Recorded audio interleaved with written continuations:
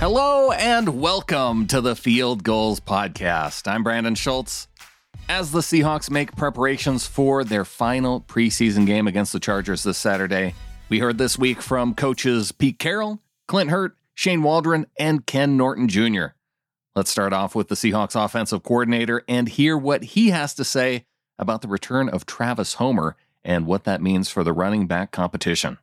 It's another position. It's a great competition because so many guys have done such a nice job. You know, Travis, the first thing you see out here is how fast he is. You know, we'll see when everything gets going with pads on, all that stuff for him, when he can really let loose. But he's another guy, just like Colby's had some setbacks, but has been doing everything right to get back as quick as he can. He's in great shape right now, and you see it show up when he gets out there and gets a chance to start to get into the rhythm of football, not just workouts and rehab. So he's been doing a great job. And then the rest of the running backs have all been doing a phenomenal job with Alex and DJ showing up in the games in a multitude of ways right there, whether it's special teams, catching the ball, running the ball. So he's been just a great pleasure to be around.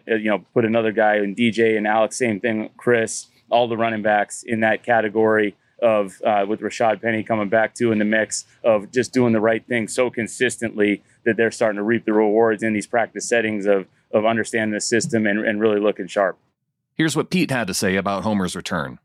I'm really excited about him coming back. You know, he's different than the other guys. He runs different.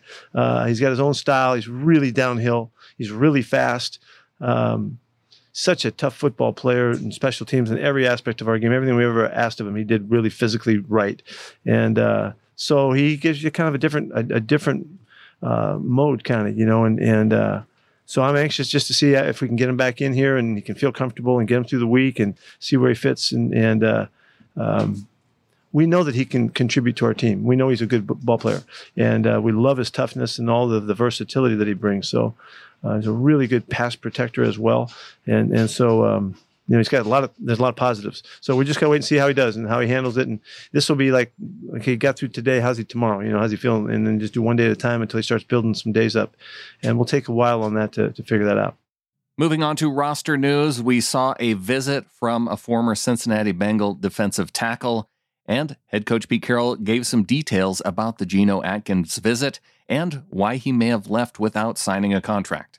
Yeah, he went back home, but he had a really good workout, and this guy's been around, a great deal. He had, some things we had to look at, some medical things we had to look at, so it took some time to get it done. But he did work out for us and looked very good. He had a shoulder surgery last year that really something he played with during the season and was able to get that repaired and labrum tear, and so he looked pretty good. So we'll see.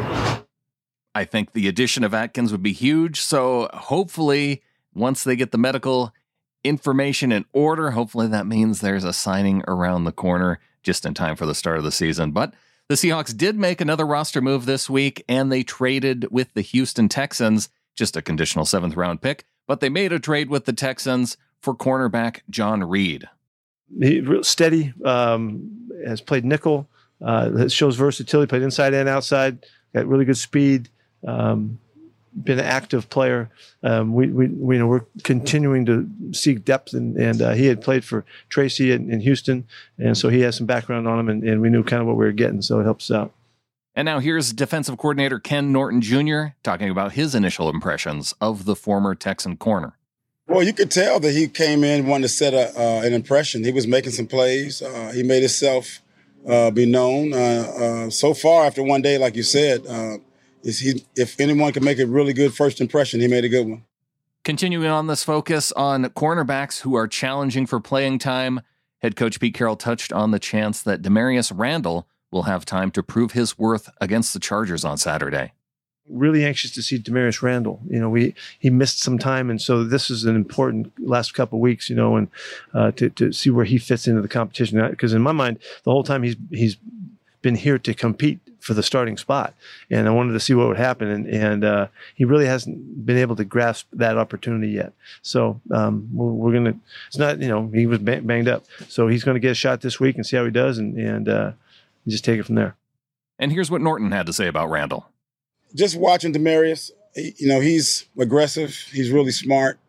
He's a guy that he wants to make the play. He's eager to find the ball. So it's important for him to really understand the different times that he can make his plays, because there's certain times that you have to stay on top. There's certain times that you can go and try to make a play. So it's important for him to really understand when those moments are. But so far, really like what we see. It's really good to see him put days after days together. Sometimes he would have a few days, then miss a day because of injury. But the last week or so, he's been able to really stack days. Let's finish off with some defensive line talk. Clint Hurt, the position coach for the defensive line, he talked about one of the players that he's most excited about, Rasheem Green. I've always been excited about his potential, and seeing him scratch the surface. Rasheem, really seems to have the light has come on, and I'm knocking on wood that it keeps progressing that way, so I'm so excited for him. But he's done really, really well. He's shown this, but he's a young defensive lineman. It takes time. When we drafted him, he was 20 years old. So you think about it now, he's 24 years old going into his fourth year in the league now. And it takes time sometimes for guys to kind of figure it out and put the whole thing together. And it seems like that's what's going on. He's really blossoming. So I'm excited for him. One of the reasons why he says he's excited is that after playing on the outside and on the inside of the defensive line, he thinks Green has found his home on the outside at defensive end. It's really in 2018, we played him more in our Leo position. So in a stand-up role. I believe that was Coach Norton's first year. So he played there then as a rookie. And then we were trying to find out, what's the best spot for him. The following year in 2019, we had brought in Ziggy and Clowney. So we had a bunch of guys to play Leo spots. It was like, okay, we got to find a new position to put Rasheem in. So he moved inside a little bit more and whatnot. And he was fine. I think he had some sacks that year, had some production, but he's found a home, and this is where he's really flourishing. Things inside, and he's a tall guy. It can be a little harder for players with his height. He's, roughly 6'5", but he's found his spot. And he's at an advantage now going against tight ends as opposed to taking on double teams with 300-pound guards and tackles. And finally, there were reports this week of DK Metcalf working with the defensive line. And no, he's not trying to be like Nick Bellore and just play everywhere on the field. Coach Hurt notes the similarities with what skills pass rushers and wide receivers both need to have as part of their game. I don't know if we're ever going to draft that high to get Leos that look like that dude. DK is awesome. He's trying to help him with his releases and whatnot and working with his hands. There's a lot of carryover, releasing on the line of scrimmage as a wideout to pass rushing. So it was cool to get to do that with him. We've done that his rookie year. He wanted to get back to it, so that's something we'll consistently work on. But it'd be cool if I had one that looked like that. I love the guys I got now, though, but he's a little different. And that's going to do it for today's show. Hopefully you enjoyed this more than the little bit of the national show that you got in your feed yesterday.